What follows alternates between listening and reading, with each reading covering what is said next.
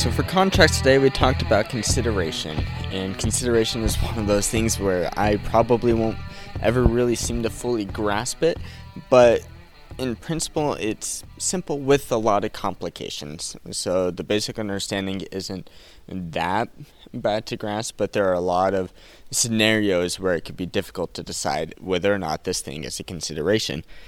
So, with that said, the easiest way to say consideration is it's going to be one of those things where you say, I'll know it when I see it.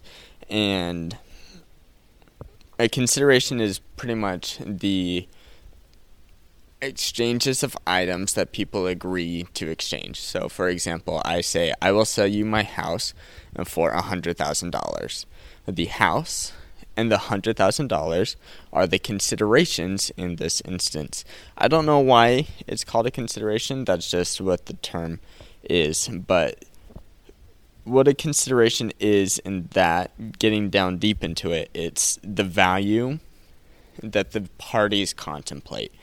So if there's a value to this agreement and the parties are contemplating, thinking about those things, well, then that is the consideration.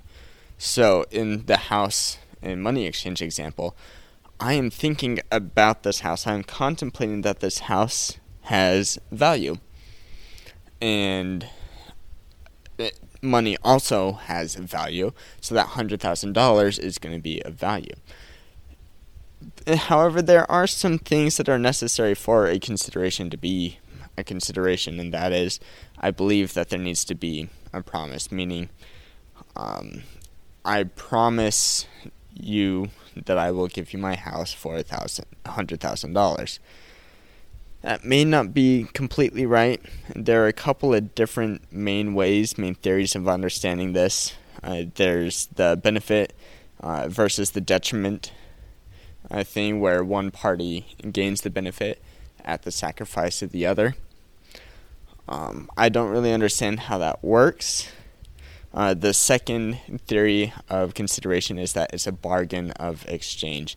And when we say bargaining, that's not negotiating. That's just saying we are agreeing that there's a value tied to this thing. So we have a couple of cases, a couple of examples. Hamer v. Sidway. And in this instance, it's a very old case, I believe 1800s. There's this uncle whose name is William, and he has a nephew whose name is William. And so this is kind of fitting, as my name is William, although that is a side tangent. Anyways, in this instance, the uncle, he's like, if you don't drink, smoke, chew, gamble, I will give you $5,000 as long as you don't do those things before you're 21 years old. And the nephew, when he turned 21, he wrote his uncle and he said, Uncle, I did it. I didn't smoke, drink, chew. Where's my $5,000? And the uncle's like, I'm super proud of you. However, I'm going to give you that money as time goes on, and set it aside for when I think you're ready for it. And the nephew's like, all right, not really happy about that, but I guess I'll go along with that. Well, the uncle died, and the son didn't get his money before the uncle had passed, and so he's requesting his money now, trying to claim that $5,000. And back then in lecture, we actually had a currency exchange with inflation and stuff. That's almost $90,000 today.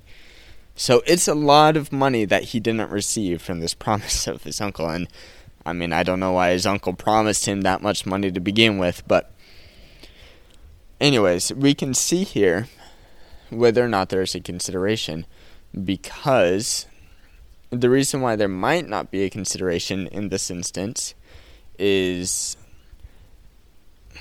I believe that there is no value tied into, I'm not sure why there's no consideration.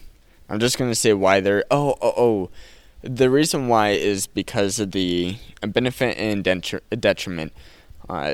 The defense here argues that there is no consideration because him not smoking, chewing, drinking, any of those kind of things was inherently good for him. And so he had no detriment because everything already benefited him. So he didn't have anything to consider. But the courts disagree, and they say any damage or suspension or forbearance of a right will be sufficient to sustain a promise. So that means that his actions, because he willfully abstained from doing those actions, because he could have done those actions, but he abstained from it, that constitutes a consideration. Let's talk about another example. There's Pennsy Supply Inc. The big takeaway from that one, I won't go into the facts, but the big takeaway from that is that if the parties contemplate that there is value, then that's going to be a consideration. The timing between that contemplation, the sequence of events, so to speak, doesn't matter when it comes to this principle. So if there is agreement that there is value, then there's going to be a consideration. And bargaining does not need to be explicit in this. It can be implicit. Okay, our final case is Daugherty v. Salt. And this is another instance where a loving aunt is trying to gift some money upon a niece. What happened is that the guardian and the nephew, I apologize. Nephew and the guardian come to the place. The nephew at this point is 8 years old, and the aunt is very pleased with this boy and says, "Oh, I wanna give you some money. I wanna take care of you. I wanna help you out." And so she promises that upon her death, the boy can receive $3,000, and she writes him this promissory note. And that's just a note that says, I will give you this value at a future date. Well, there are certain issues with this. There's complications. Some jurisdictions accept promissory notes as consideration and others don't. There's a couple of words at the beginning of it of a note that courts will take as value. I think it's something like "for this value," and that's pretty much saying this is going to be considered a consideration. However, so they don't often... It's really 50-50. So if you're ever wanting to have a donation to an individual, don't do it in a promissory note if you can. Pay it in cash, most preferably. Or put it in a trust or in a will.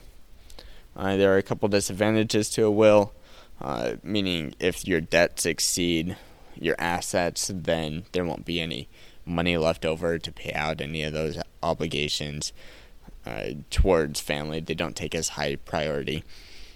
But the biggest takeaway from that is really... considerations can be pretty straightforward. There are better ways of doing things. There's good practices, there's better practices, and there's not so good practices. And we should always be striving for the better practices. And that's a little bit of an overview, an introduction, so to speak, of consideration. Thank you for listening to this episode of The Law Schoolers. Before I let you go, there are 4 things I want to say. The first thing is if you enjoyed these episodes and if you enjoyed the website, I would invite you to go and join Law Schoolers Pro. And you can do that by going to lawschoolers.com/join. It's a way for you to support us, but there's also a lot of features there that I think you will enjoy. Second thing is that nearly all of our episodes are unedited. The only ones that aren't are pre-law materials, and the reason for that is so you can actually see the legal material in its raw form as I'm learning it as well. The third thing is that the information contained in these episodes are specifically only for educational purposes.